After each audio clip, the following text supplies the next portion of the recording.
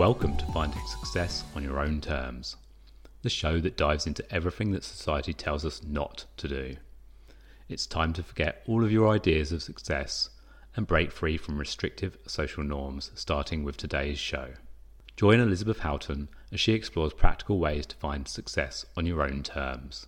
Elizabeth is no stranger to being trapped by social norms, but she found its sudden full potential to motivate and mentor others to make a positive change in their life. Each episode, Elizabeth will sit down with trailblazing guests who created their own path to success. It's time to be inspired. You'll now be joined by your host, Elizabeth Houghton. Enjoy the show. Hi everyone, we are joined here today with the wonderful Ed, and LinkedIn influencer, and we're with Ed today for him to take us on his journey from homeless veteran to global LinkedIn influencer. So Ed, I'd love you to share a little bit with us about your journey. Like how did you get into that situation of being a veteran for our country to homeless? Yeah, well, I was going to say, honored to be on your wonderful show, Elizabeth, and it's an absolute pleasure. And in summary, I went from, there were two things that led to me becoming a homeless veteran. Number one contributing factor was PTSD, like post-traumatic stress disorder from an injury. However, I don't think that, and I always think about this like a decade later on reflection as I become an old man, right? What I actually think it was a combination of PTSD, but the real problem was scarcity thinking. It was the lack of abundance, the lack of gratitude. It was scarcity thinking that it set the stage for me to make a range of poor decisions to put me in that position. So I just want to say this very clearly. I don't blame the government. I'm not following that narrative. I actually blame myself, but I blame the scarcity thinking that I think was really the key contributor that put me in that position. Yeah, and how long were you homeless for, Ed? I was about 10, 11 months, give or take. There was a few storyline arcs in that experience, but I like to say about 10 or 11 months as a good underestimate. And yeah, it was a very transformational experience. And ironically, it was one of the best chances of my life to really move from a place of scarcity thinking, which put me there, to a place of abundance thinking. How did you get to that point where you just kind of knew you needed to change your mindset to that abundance from that scarcity? What was that point for you where you went, no, this isn't working anymore. I need to do something different? Yeah, well, what happened was, and when I realized I'm going to be spending a little bit of time homeless, when I sort of, reality hit, right? And, and that's another conversation. It's sort of preparing to be homeless is a very, very dark thing to go through, right? Preparing to be homeless. And when I was making the preparations for that darker stage of my life, that was kind of when the penny dropped then, because I knew it was my fault. Ultimately, there were some external factors, and PTSD and having severe anxiety is not fun. However, and I do say this a decade later upon reflection, I could see how my poor quality thinking set the stage for this to occur. And the penny dropped actually before I was homeless, right? So before I was officially homeless, I'm like, yeah, I can see how I put myself in this position. And ironically, being homeless actually wasn't that bad, because I already had the penny drop before it happened. It was more just the process playing out. What was that kind of like internal narrative you were telling yourself before you became homeless? So I know you've talked about that scarcity mindset, but what were those internal stories you were telling yourself before the penny dropped? One of the biggest lies I used to tell myself was, I'm not worthy, I'm not worthy. And that used to be so, now saying it, where I am today, it seems almost laughable. But at the time, that was just such a real part of my DNA. I was so ingrained into that servant, serf, peasant sort of thinking, right? And I do call it peasant thinking. Thinking you're not worthy is, I think, the basis for peasant thinking. You need an overlord or a master to rule over you, right? Yeah. And it was, that was often part of it. A core part of it was, I'm not worthy. But that was such a core part of my DNA, it just destroyed my whole game plan. Because even though I was, I did quite well in the government, and I had quite a successful corporate career for a while there, I always had that poisonous thinking just yanking me down. And eventually it led to my destruction. And when it led to my destruction, I realized how poisonous this, and I call it brainwashing. I was brainwashed into thinking that. And this brainwashing ended up destroying me. And was there any external factors that reinforced that internal story that you were telling yourself, I'm not worthy? Was there like comments from other people, or was there situations that kind of helped you internalize that belief that you were not worthy? Yeah, well, I made some before I met the wonderful Lassie, of course, like, you know, a decade later, I made some very poor relationship choices. And in these relationship choices, the women I was with would reinforce that narrative. And also, too, I'm going to have a shot at the fake news now for the moment. And it's even worse than what it was a decade ago. Whenever you turn on the TV, it's all negativity. They're all telling you you're going to fail. It's all about keeping that fear mode. So I'll give it a combination of fake news as well as what I was telling myself. And a certain Miss Piggy might be joining us as well. Just to let you know, we're in the park right now. And Miss Piggy has a new bicycle. Say hello. Hi. Oh, no. Oh, no. Are you okay? I'm okay, Mummy. She's all right. She's okay. Right. She didn't want to tell you she's okay, but Mummy, she told. so there she is. So this is her first day riding the bicycle, actually. I can ride my bike now, Daddy. There we go. Wow. Well done. Okay. Have fun. Be careful now. Mummy's around the other side, so I'm not being a bad parent. Mummy's over there. So I'm not being a bad parent. Mum is here. So we were just talking about how you kind of had the negative news, and you were being that info, just repeating kind of that you're not worthy, and being, I guess, exposed to stories that tell us we're not good enough, that life isn't for us, it's for someone else. And just on that note, I know you're a very savvy coach, Elizabeth, so I know you're totally red-pilled on this issue, and you probably know better than I do. If you, let's say, believe you're not worthy, you'll then attract people and partners and situations that reinforce that reality. So if someone said to me today, I'm not worthy, I'd throw something at them or block them, right? Like, yep. But in those days, that fed into my reality. So if you, and it's the old, and pardon me for playing on tropes or stereotypes here, but it's like when you see, the really attractive, cool chick date a bum, right? Yeah. And if you actually peel back the layers, what's really going on is that poor girl has a low view of herself, which is why this predator bum can take advantage of her. In a way, I sort of played out a male version of that reality. Yeah. And what was it? So you said before you actually became homeless, that penny had already dropped. Yes. But was there a defining moment that you remember when that penny did drop for you? Yeah, when I was, because I was homeless with a car. So, and just as a caveat, when you've got a car, it's like homeless light, so to speak. So real homeless is no car. With a car is like homeless light. So I'll just make that caveat, right? So I technically homeless, but it's homeless light. It's like Diet Coke. It's not real Coke, right? But it's I remember when I was packing my car and I was like, Ed, what happened to you? This is such a tragic fall from grace. And I really knew I then started to get clear it was my poisonous brainwashing and thinking. Again, it was that, even though, look, I was suffering from very bad anxiety from the PTSD, and that was a problem. Right? So I can't downplay that. But ultimately, I think the 60% plus of the issue was that poison thing. So as I was packing my car to leave, that's when I actually moved from Hobart to Sydney at the time, another story. That's when the penny dropped. It's like, man, I was such a high flying character, and look at me now. And I put myself here. I did this. It was the brainwashing that has put me in this situation. So you've packed up your car, that penny has dropped, you have realized that you are responsible for where you ended up, and you have the ability to change that. And you've started this road trip from Hobart to Sydney. What did you do on that road trip to work on yourself and start to change around that negative thought pattern of you're not worthy to a more positive story that you were telling yourself? Well, I believed I could change because that penny drop. Because the thing is, I suppose I've already failed and been successful. So I don't want to go too much into the details here, but I almost died when I was injured with the government military.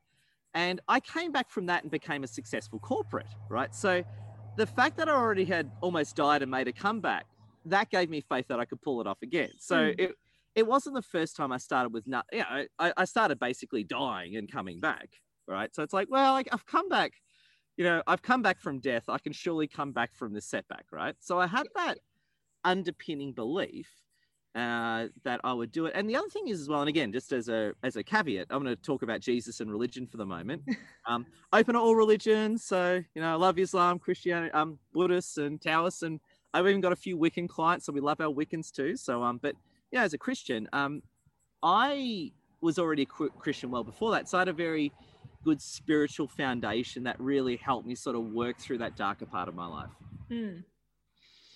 And at what stage did you kind of come attached to LinkedIn? We know that's your platform of choice, and it is where you have built up this fantastic community that's enabled you to have the life you have today.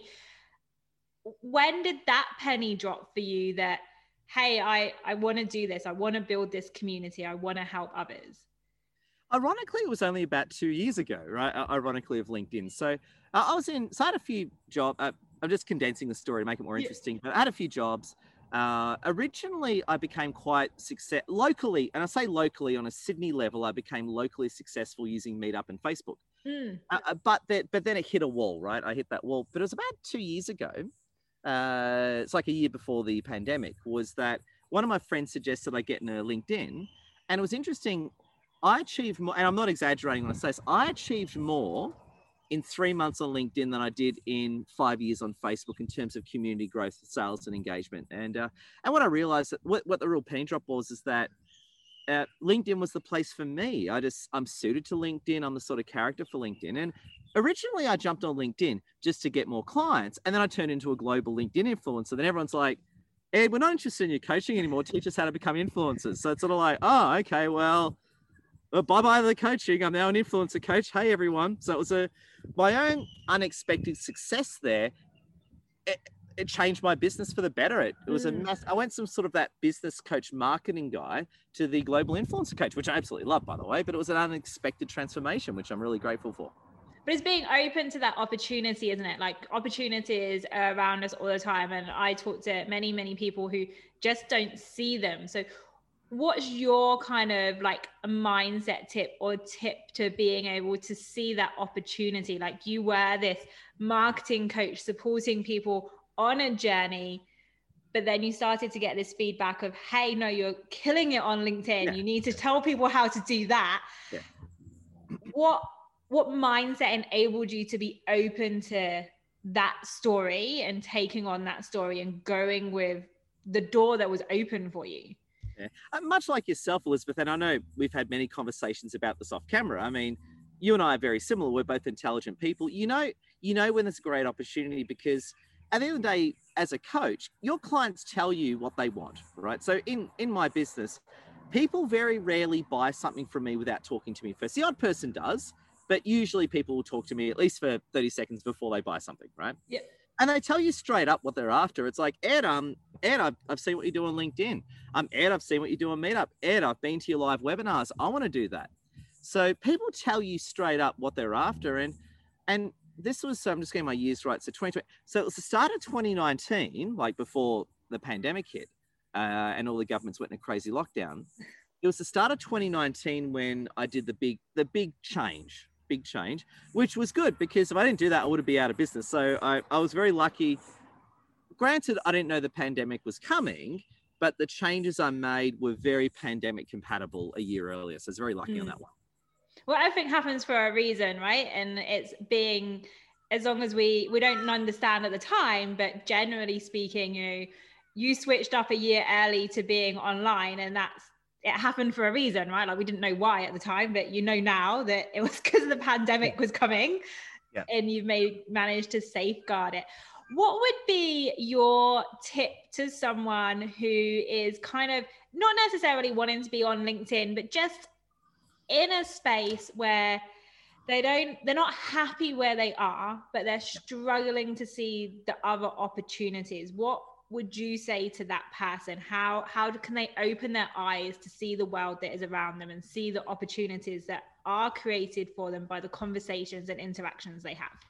Yeah. Well, the first, probably three things. First thing is stop watching TV. Don't watch the fake news. And TV, I just say it, TV is now worse 10 years than it was 10 years ago. So the amount of propaganda and fake news is through the roof. And the TV just pushes failure nonstop. It's all about you can't do this, this big issue's coming, fear, fear, fear. So first thing is, if you are watching regular TV, stop it or at least red pill yourself. So remember, there is this fake reality that they're trying to create to control you. So when you accept there's this whole fake reality and it's true, then it makes life a lot easier. So turn off the fake news and turn off the TV.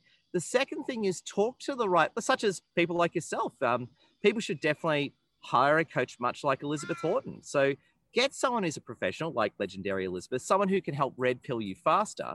And I think thirdly, I actually say go on a holiday. If you can, try and pull yourself out of your current situation so you can spend a bit of time alone. Like going on a holiday may not be realistic for you, but even if you can spend a few hours off or go somewhere on your own and think about things, that's very important. Yeah, for me, I absolutely I live right by the water where I am, and I walk down every morning and love just sitting in that peace and calm and having that clear headspace with nothing else around, no TV, no one to disrupt me. And that really does change your mindset by creating that space for you. And yes, Ed and I both know we can't all go on holiday right now, but you do have the ability to create that headspace wherever you are. You don't need to jump on a plane or go to the beach to do that. You have the ability within you to do it where you are. What would you say, Ed? So they're your 3 tips for someone else, but for you, like going from, the fighting for our country to homeless veteran, to some jobs in between, from moving from Hobart to Sydney to marketing coach to LinkedIn influencer, what has been your biggest learning through that whole journey you've been on? If you had to pick one, what would you say is like the biggest learning that's really transformed everything for you? Yeah, being consistent is everything, because through all the bumps and troughs, all the peaks and troughs, I should say, it's been my consistent behavior that's put me on top. So for example, whether I'm feeling awesome or terrible, I'll still keep posting. And that behavior, if I gave into my emotions and only post when I feel like it, we wouldn't be talking now. So it's that consistent streak that has helped me keep growing and growing. So for example, I grow usually on my personal page, I usually grow at least 200 followers a day. On my business page, I usually grow 500 followers a day, right? The growth's incredible. If I stop posting, that won't happen. Yeah. So I'm only growing by lots of followers because I'm posting all the time. The moment I stop, that all stops. And so I'd say consistent behavior is everything, absolutely everything. Yeah. And with that, Ed, like you're so high energy. And as you know, I came to one of your meetups in Sydney a little while ago, and there was another person there, and they said to me, how does Ed manage to like always have this absolute high energy and incredible presence? What is your secret? Like, how do you do that? How do you always bring this mass energy to everything you do that comes through in the videos you do, the podcast you do, when you're speaking live in front of people, or even like those text posts you do? Like, we can feel your energy like jumping out of our PC screens. How do you do that? Yeah, well, I think the first thing is that you got to know when to turn it on and turn it off. So I'm very good at shutting down, right? So for example, and just for the sake of the audience, I'm a Middle Eastern Australian, so Persian Australian, and quite common in the Middle East is having siestas, sleep in the afternoon. It's a very Middle Eastern thing to do, right? So not possible for everyone, but what I personally do is if I can, I sleep for an hour or 2 in the afternoon. And that's anyone from a Middle Eastern or Latino or a background will know what I'm talking about here, right? That makes you feel really good. And a lot of health professionals say even if you can sleep for 10 minutes in the afternoon, like a power nap, it makes you so much healthier. And I've done that before. I find a 10-minute power nap in the afternoon can really set you up for a great evening. So it's sort of the way you manage your energy. So for example, I knew I was speaking to the legendary Elizabeth Horton. So I'm drinking a lot of coffee this morning, and after we finish, I'll deflate for a while, but I'll just chill out and relax and get my energy back. So firstly, it's managing your energy. You got to know how to turn it on and also turn it off equally. That's the first point I would say. Okay, that's fantastic. And then just finally, What is it you would tell one person right now who is struggling with that scarcity mindset? What would you say to them? What would you tell them to do? Yeah, I would say turn off the TV, turn off the fake news, and probably speak to someone like Elizabeth Horton or speak to Elizabeth Horton. Even just reach out to Elizabeth on LinkedIn and say, "Hi, Elizabeth. I watched your podcast of Ed. I'm struggling with scarcity. Talk to me." And I think, in all seriousness, reaching out to someone, a professional such as yourself, is the first place to start.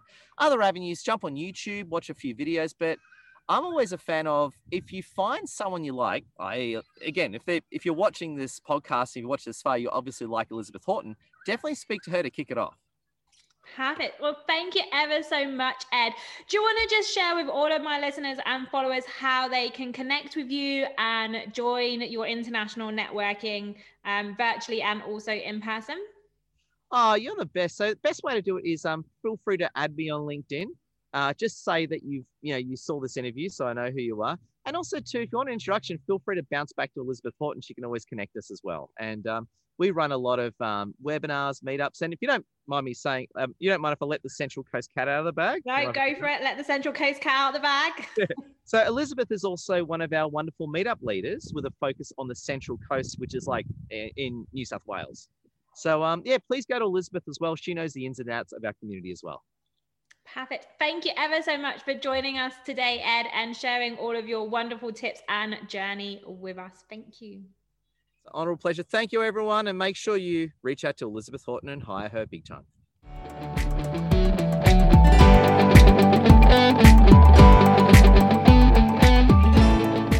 Thanks for listening to Finding Success on Your Own Terms. Don't miss out on new episodes released every Wednesday. If you enjoyed the show, don't forget to subscribe to Finding Success on Your Own Terms on Apple Podcasts. To stay tuned for upcoming episodes, projects and news, follow Elizabeth Houghton on Instagram at Southern Full Potential and connect with her on LinkedIn at linkedin.com/in/Elizabeth Coach. Discover your full potential and find out more about how you can change your life today at southernfullpotential.com.